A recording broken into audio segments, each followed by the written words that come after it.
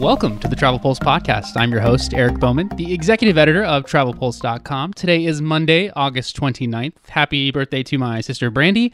I'm sure she totally listens to her little brother's podcast, I hope, a little bit. So, although she's a bit jealous of me right now because I am in Los Cabos, Mexico at the Hyatt Ziva All-Inclusive Resort here for the Future Leaders in Travel Retreat, which we will discuss in a bit. But first, I have to welcome my guest to today's show. Joining me on the show is fellow North Star Travel colleague and fellow travel podcaster, Emma Weissman. Emma, welcome to the show. Tell our listeners a little bit about yourself and your podcasts. Hi, Eric, and happy birthday, Brandy. Thank you so much for having me. I'm Emma Weissman, the managing editor of Travel Age West, one of the other brands within North Star Travel Group. And at Travel Age West, I am hosting two of our podcasts. The first is Humans of Travel, and I sit down with people in the travel industry and they tell me their story. It's a little bit like Armchair Expert, that deep dive one-on-one interview. And then we also have Trade Secrets, which is co-branded with Travel Weekly. I host that with Jamie Vaseda, who's a senior editor over at TW.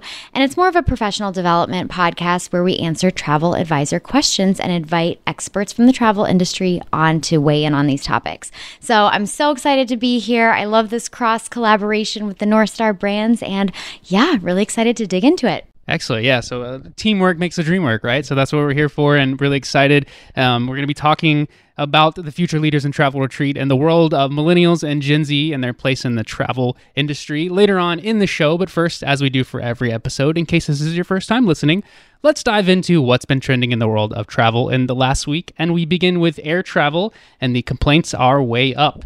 No surprise. But from data released by the Department of Transportation, consumers filed nearly 6,000 complaints about airlines in June. That's an increase of nearly 270% compared to June of 2019 and 40% compared with last year. So the department received 28,550 complaints in the first 6 months of this year alone, which is more than the entire number of complaints received in all of 2019. So flight delays, cancellations, and refunds were some of the top issues with travelers, which of course is no surprise. That's been kind of the storyline all summer. If you have not been paying attention, then probably you just haven't traveled a bit, and that's okay. Maybe you're saving up your pennies for the winter holiday season, which hopefully things will be better there. But other issues that were complaints were filed were including lost bags and complaints related to disability. So it is a shame that airlines continue to damage wheelchairs at such a high rate. So hopefully some of these complaints will lead to a serious change in that. Emma, personally, I think that the total number here and that's surpassed the 6 months surpassed in of 2019 numbers, I think it's a kind of a ridiculous number and perhaps more a sign of the times and how Americans these days are compared to the pre-pandemic of people are much quicker to get upset over things, and some people take it too far and how they treat other people and cross the line. But it has been a rough year for air travel, though. So what do you think, Emma? Warranted, justified, over the top? Well, it's a true shame that travel has become so miserable in so many ways with all of the delays and the cancellations. I do think people react differently now than maybe they did before the pandemic, but it's not the same air travel industry as it was before the pandemic. I do wonder if these complaints are, they said there are delays and cancellations, but air passengers and they need to know their rights. They do have rights. They are entitled to receive compensation a lot of times if an airline delays your flight past a certain number of hours and it's not a weather delay. There's all these little caveats in it. But if your rights as a passenger were violated, you have every right to complain about it. And hopefully you do receive some compensation. I know there is one company to help with that if you don't want to take the time to read through all the fine print, and that's AirHelp. They will help you get your money back. They will tell you if you are entitled to any sort of compensation. So yes, perhaps over the top, but it's a different industry and a lot is going on. It's tough out there right now. So I am hoping that if there are valid complaints, that these passengers are receiving the compensation they deserve. Absolutely. Money is everything these days, and with inflation and where it's at and stuff, that you got to get your money back any way you can. So yes, AirHelp is a great one. We also have the Pete Buttigieg, the Secretary of Transportation. They're, as I mentioned on last week's show, that they're launching that new website to help passengers. So that's supposed to launch in September 1st. So haven't heard any updates as far as if it's not going to happen then. So we'll see later on in the week if that happens or if it crashes. I said last week too, I thought it was an interesting time to do it right before Labor Day weekend, but it's there and available this weekend. It should be. And if you have any issues, which we will touch on some a Labor Day holiday weekend airports in a second, but I did want to mention, these cancellation flights, domestic airlines, they canceled more than 53,000 flights in the first 6 months of 2022. So to get out in front of this issue, they're now canceling a lot of fall flights. So more could be on the horizon, as some think that this will be part of the new normal. I know a lot of people hate that phrase, but it is what it is for the coming years. So recent data from the Airline Data Incorporated said that major airlines have scheduled about 95,000 fewer flights for October of this year than they did in October of 2019, and 79,000 fewer flights for November for the same period in 2019. So that's what we're facing now, and that could be pushing over into 2023. I think obviously, winter holiday time is always big, but we'll see what happens into 2023. So that's sort of where we stand on things right now until they can increase their staff. And the hope is that they will by the winter time, but it's probably going to stay like this for a little bit. It could be a little slower fall, but transitioning into that Labor Day talk, though, new insights from travel app Hopper say that the worst 10 airports to fly, potentially could be the worst to fly through Labor Day weekend are Midway in Chicago, BWI in Baltimore, Love Field in Dallas, got Newark in New Jersey, Harry Reid in Las Vegas, which it takes me a minute to still get with that. I keep wanting to say McCarran. They just changed their name earlier this year. So JFK in New York City, Lambert Field in St. Louis, Reagan National in DC, Orlando, Florida, and LaGuardia in New York City to round out the top 10. So it should be a big holiday weekend for travel. Any Labor Day air travel prediction? Well, first of all, I'm very sad to see Midway is number one on that list because Chicago's my hometown. So that is a huge bummer. I do travel through Midway a lot, but it's funny that you mentioned the worst airports because I wrote a story about the worst airports actually from AirHelp, the company I just mentioned, and the worst offenders on that list, there's several that overlap between these two, but New York City, it was the top three. Newark, JFK, I think LaGuardia was actually number one. So it's fascinating to see that, but hey, if you're in that area and you're going through the New York City airports, there's several things that you can do to make your travel experience a little more seamless. First flight of the day. I hate waking up early. I am not a morning person, but those are the flights that get out the quickest. So first flight of the day, don't check a bag if you can. It's Labor Day weekend, 4 days. You guys can do it. Fit it in that carry-on. You don't want to risk losing your bag. Download the airline's app because that's the first way they're going to communicate a delay or a cancellation. It's going to hit the app before it's going to hit your text notifications or anything like that. So make sure you have that downloaded and hopefully use a travel advisor. Absolutely. That's what we're all about here, is advising people to use those advisors. So as we position past Labor Day weekend, when it should be interesting as far as the numbers, I don't think it'll be higher air traffic passengers than what we saw July 4th.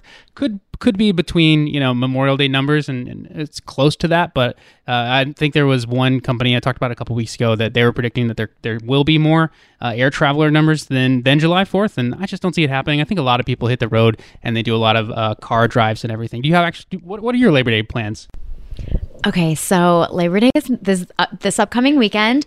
I will be here. So I have my best friend from college and my boyfriend are flying down we're at Hyatt Ziva Los Cabos currently, Eric and I, and they are going to come and we're going to spend the weekend there. We are flying back on Sunday. So I'm hoping that we might miss the worst of it for the people who are flying back on Monday. And then we'll have the day off on Monday to just kind of recuperate from our entire trip. So those are my plans. How about you, Eric? Well, college football is back, so I will be sitting at home. I fly back from this event on Thursday, so I will be lounging around and watching my 2-year-old run around and trying to watch football while also watching the 2-year-old. So it should be a very relaxing weekend, as relaxing as it can be with a 2-year-old for my fellow parents out there. So let me know your Labor Day travel plans. Podcast@travelpulse.com is the email you can reach out. So we're going to segue over to destination news. Online searches for fall travel are up 40% according to data from Expedia, but talking to a few advisors here, they say that the inflation stuff, that they would usually get some June calls for bookings in the fall travel season, and that's kind of down, which is not a surprise given the inflation numbers out there. But it's still, it's nice to see that the online stuff and the interest is there. So I do think travel was going to slow down a little bit, but I think it'll still be there and potentially could exceed some expectations for fall. So it's definitely great for the industry as a whole. In other great destination news, Japan lifted its COVID testing requirements for vaccinated travelers. The prime minister did say that the country would keep its daily caps on arrivals in place. Local reports claim that the island nation will eventually raise the daily cap of inbound travelers from 20,000 to 50,000, but no timetable was revealed. Japan initially opened up in June, so fingers crossed that Asia tourism there in Japan can get going a little bit better. And what we're seeing some success over in Thailand is they opened up sooner than others, and in an effort to boost their tourism industry, they actually extended their international travel visa exemption period from 30 days to 45 days between October and March of 2023. And they also revealed that the visa on arrival would extend from a maximum of 15 days to 30 days starting on October 1st. So people can work from anywhere these days, so why not stay in Thailand for a month? And Asia's tourism scene definitely needs all the help it can get right now. I am so excited about this reopening. So Japan is one of my favorite countries to visit, and I know that every destination has handled their reopening differently. I am super excited about this one, and I think it marks a turning point for us. It really kind of shifts the responsibility over to the traveler now. There might not be these requirements, but hey, if you're sick, maybe take a test. I know you don't want to miss your vacation, but it just really does move over to the traveler. And interesting to hear about the daily caps on arrivals being lifted and increased as well, but great news all around. Absolutely. So really, fingers crossed that we'll have some answers on a timetable for Japan, because I know a lot of people are really intrigued about that, and to be able to go just beyond a tour, because you can go and do a tour right now, but a lot of people like to do their own thing and relax in different ways, and a tour isn't necessarily enticing to them. So I get it, but we just have to wait it out, and that's what it is with most of Asia right now. It's unfortunate, but we'll get there. It'll improve for sure. So closing out, though, what is trending in travel in the last week, ASTA, the American Society of Travel Advisors, they had their global convention last week, and they announced a new credo as part of that. And part of their 4 parts of their credo and their new website and everything, one jumped out to me, and that was ASTA's pretty much endorsing fees now. They said that they're in support of it. It wasn't an actual full endorsement, but I mean, it sounded like a full endorsement to me. So they said, quote, ASTA travel advisors often charge clients professional fees to reflect the value of the unique services they provide to their clients.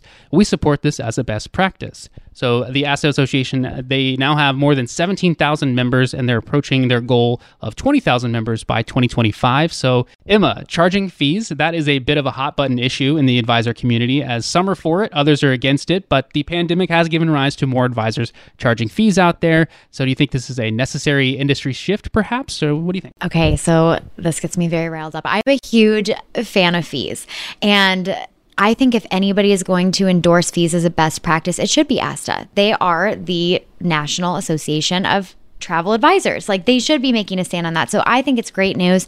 And speaking of a hot button issue, we're here at the Future Leaders in Travel Retreat. This morning, we did a panel on diversifying revenue streams, and I posed the question to the audience, how many of you charge fees? About half raised their hands. How many of you do not charge fees? Half raised their hands. I was completely surprised. And people who don't charge fees, they often have a reason why they don't do that. Maybe they hadn't considered it. Maybe they're worried about pushback from their clients. Maybe they don't feel like they have enough clients and they don't want to turn away any prospective leads. But I just don't see why you would leave money on the table. I haven't heard of a lot of pushback from clients. Even if you go from not charging fees to charging fees, you just explain that, hey, my time is valuable and I'm providing a service. I'm working during those hours. If it's a flat fee of $150, they're getting so much value for that. So I am all about fees, and I'm interested to kind of talk to more people at this event and hear the other side of things, but it is a super hot issue right now. Absolutely. People are very passionate about this topic in the advisor community. I've gotten some emails on different stories that we've done, and of like, you need to advocate for this or more, you need to talk about this more, things like that. So it's certainly interesting to see where people stand on which side of the fence, if you will. So I do have to shout out to Jen Lee, a listener of the podcast, and in the group this morning, she mentioned you could do modification fees or cancellation fees as a way to start. So for the advisors listening now who do not charge fees at all, but maybe been thinking about it, that's one way you could sort of start off with it if you're worried about losing your regular clients because you are charging a fee. So I think that's where a lot of the debate is of, should I make that jump and am I going to lose people and everything? So listeners out there, let me know your thoughts. podcast@travelpulse.com. I have one more thing to say about fees before we move on. So another thing, I think fee structures can be very overwhelming to travel advisors when we start introducing cancellation and modification fees. If they're not already charging a planning fee, that might just seem like a crazy amount to kind of think about and structure in your mind. So everybody's different in the way that they structure fees. If you're just starting out and thinking about fees, maybe start with a consultation fee, a planning fee. As you get into it, you can kind of tier your fees catered toward the different types of trips that you're offering and the complexity of them. So I know some travel agencies will do a flat fee of maybe $100 per person for an all-inclusive, because it's just, you're going to one place, you're probably not going to leave the resort that much, you have to deal with the transfers in the hotel, but it's not as tough of a job for a travel advisor to book as maybe a multi-country, really far afield trip that has a lot of different components. You're working with DMCs and tour operators. So it does depend on the complexity of the trips that you're booking, and take that into account. But there are ways to switch up your fee structure that will make the most sense for you. And also, I would love to hear your fee stories. So email Eric, and I want him to pass them on to me so I can know too.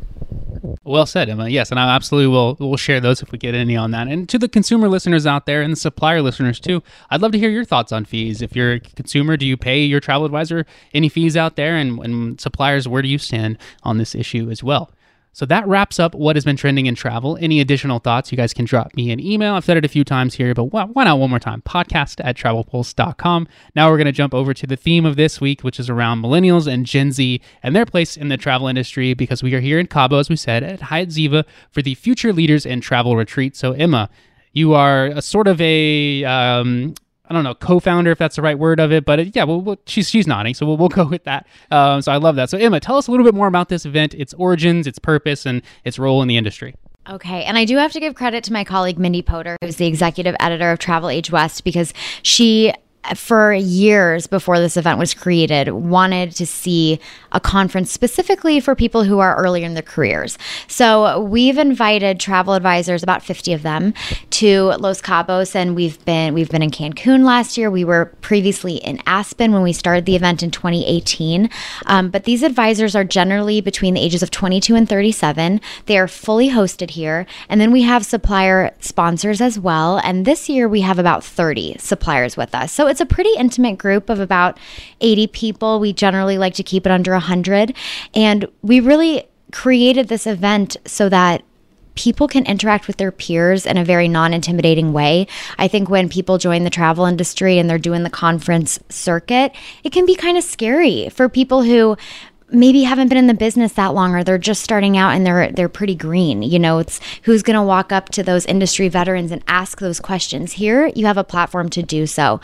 So we're really encouraging our attendees to learn from each other. We have panels, networking, workshops. Jen Lee is here, like you said, Eric, and the suppliers represent every single facet of travel, from cruise to hotels to tours, you name it. And we can also, is it okay if I share the website for Future Leaders? Okay, great. So we're going to open applications for 2023 shortly. You can go to futureleadersintravel.com to learn more about the event. Playa is our gracious host this year at Hyatt Ziva Los Cabos, and I hope to hear from you and maybe see you next year. Absolutely. Yeah, I love the premise of this too, and just the need for the industry of this, because there are, and you guys tout it too, prior to, is this is where our future CEOs lie. And there are future presidents here, future vice presidents, definitely amongst this crowd right now. So it'll be interesting to see too. You guys started this in 2018, so let's look in 2028 at some of the past attendees and look at where they are in their position and what they're doing now. That'll be a fun little look back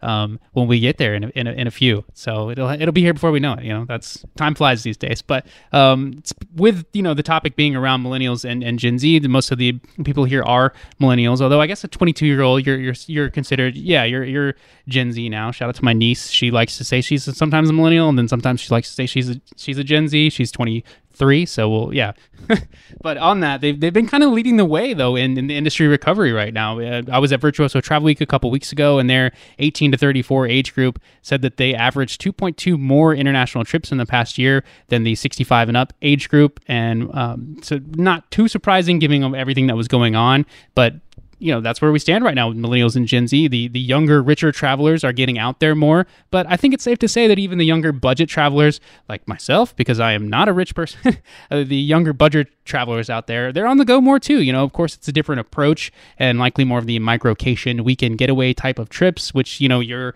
friends are doing this weekend. They're coming to meet you in Los Cabos, which I love. So millennials and Gen Z, they're becoming quite the attractive, not attractive. They're cute.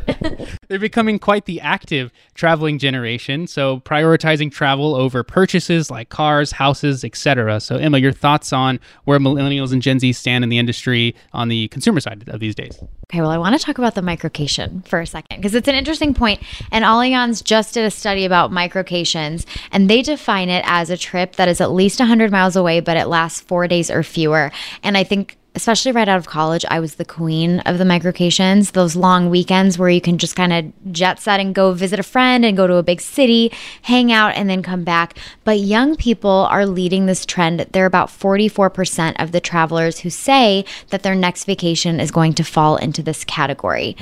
In my opinion, it's because, first of all, they have the stamina to take a red eye on a Friday night and then come home bright and early on Monday morning and still go into the office. I'm a little too old for that now.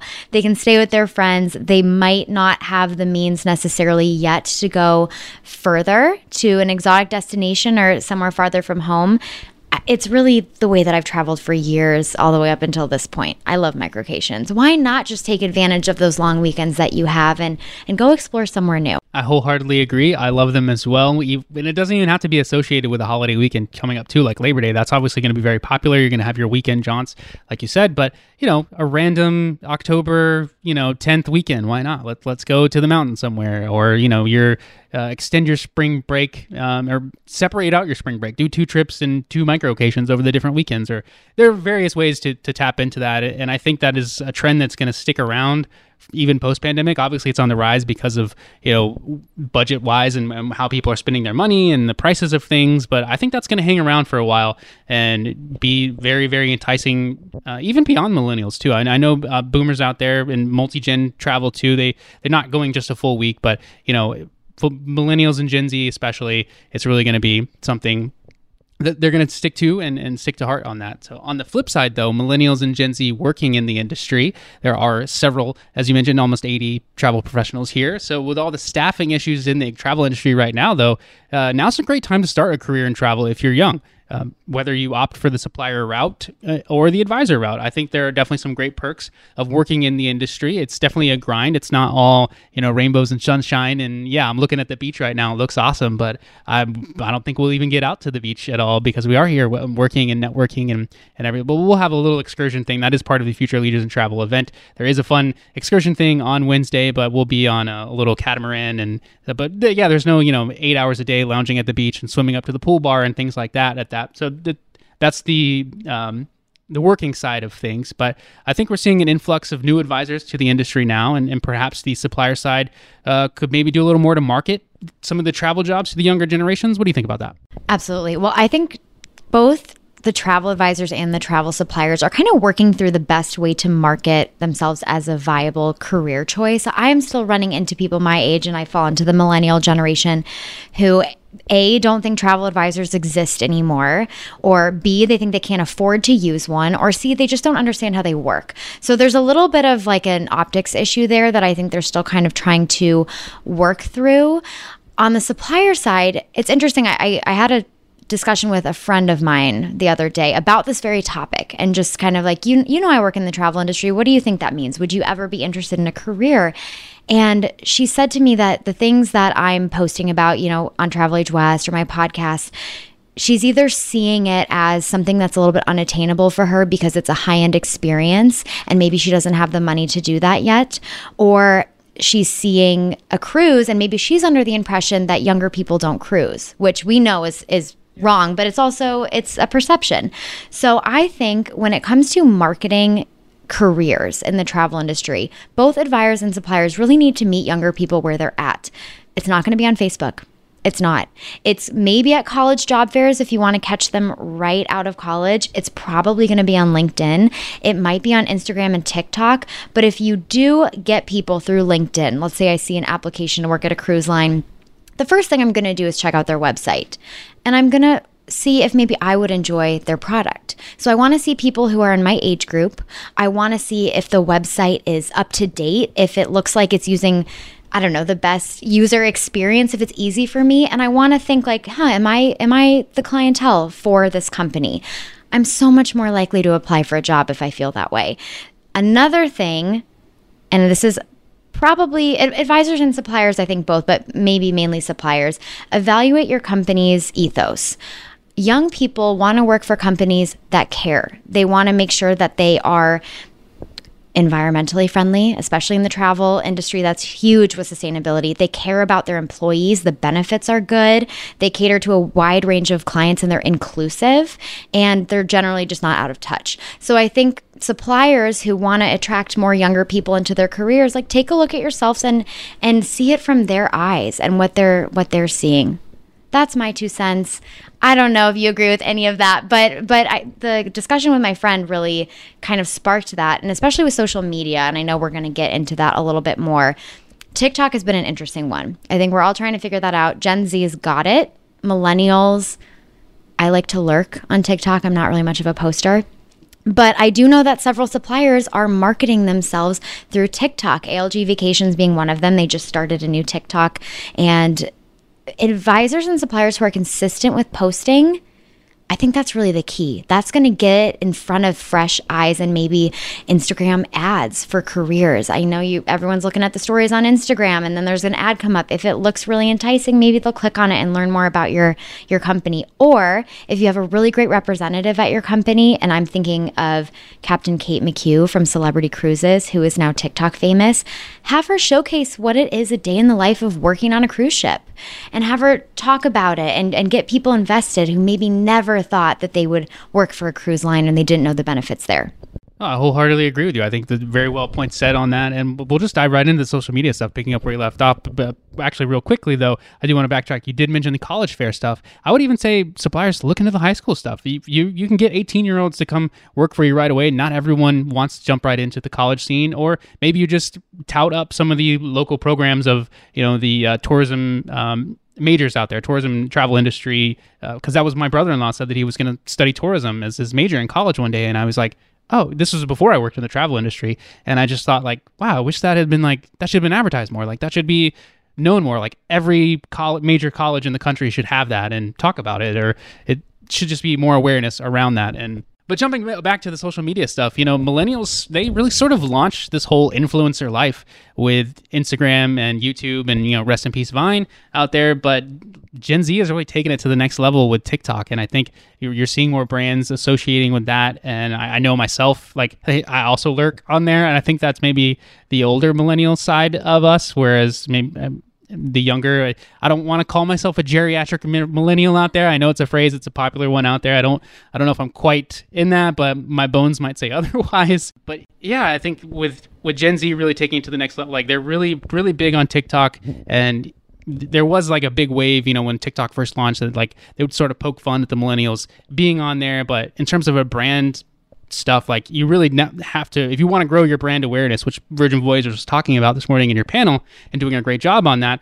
Yeah, brand awareness is huge. And whether you're a supplier side or whether you're a travel advisor too, you can get on the TikTok, get on the Instagram, even have your own little YouTube, start doing YouTube shorts on that. And there's a great ways to just grow your own personal brand, and that could lead to a few sales, and maybe you work with a few influencers out there as well.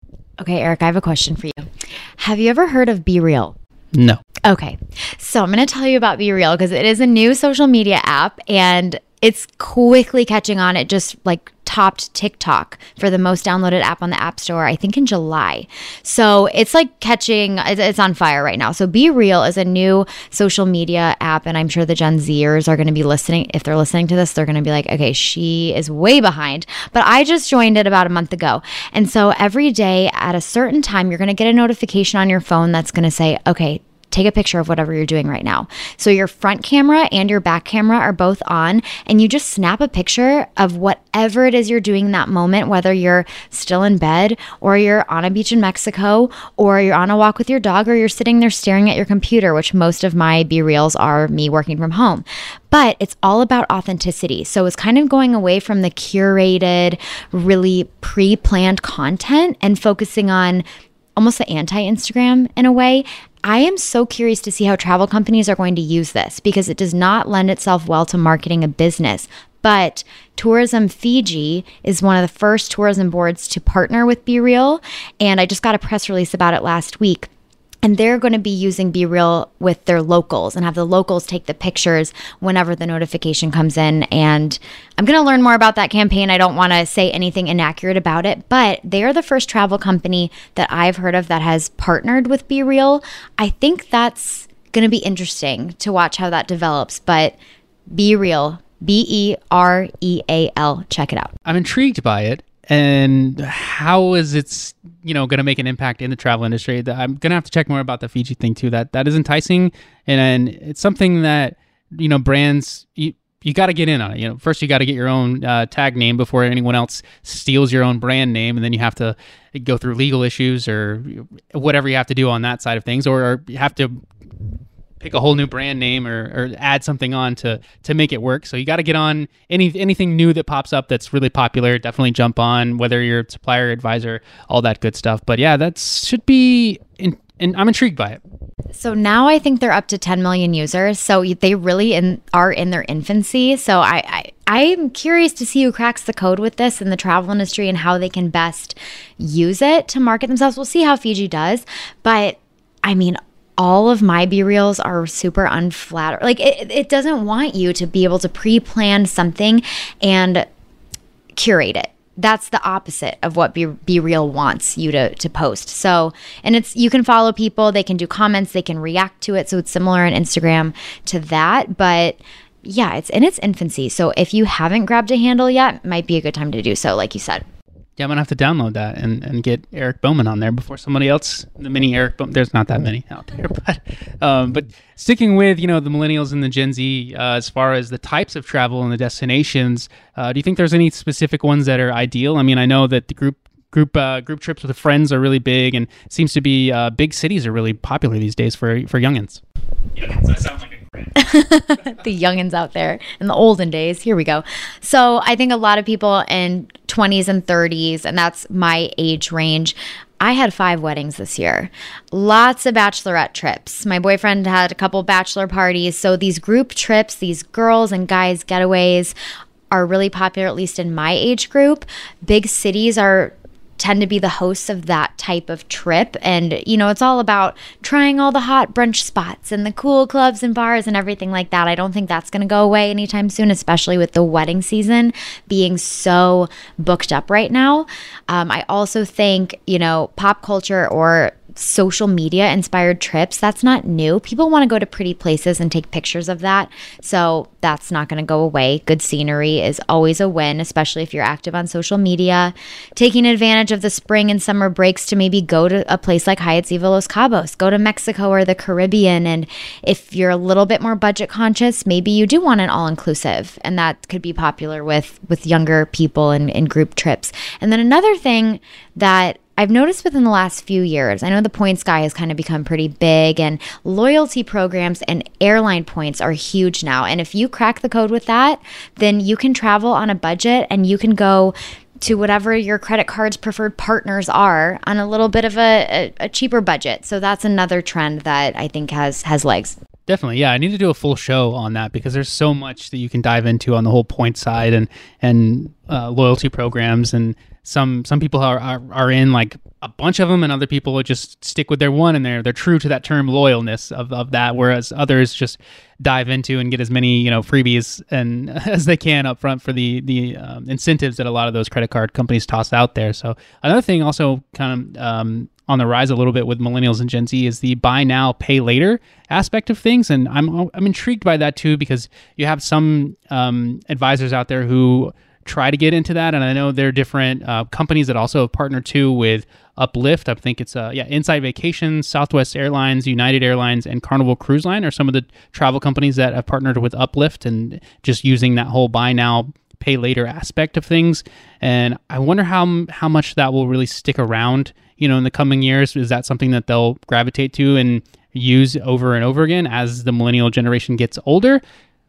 Only time will tell on that. And another aspect is the solo travel, I think, is really picking up. It's not as big as, your 50 and 60 up and, your retirees traveling on their own because they want to go somewhere and they have the money and they have the time. But you're starting to see a little bit of the millennial and Gen Z generation just going for it, which I love to see. The pay-as-you-go thing makes me a little bit nervous. I know Intrepid Travel and Kentucky are also doing this, and Kentucky are all about attracting the age group that we're talking about.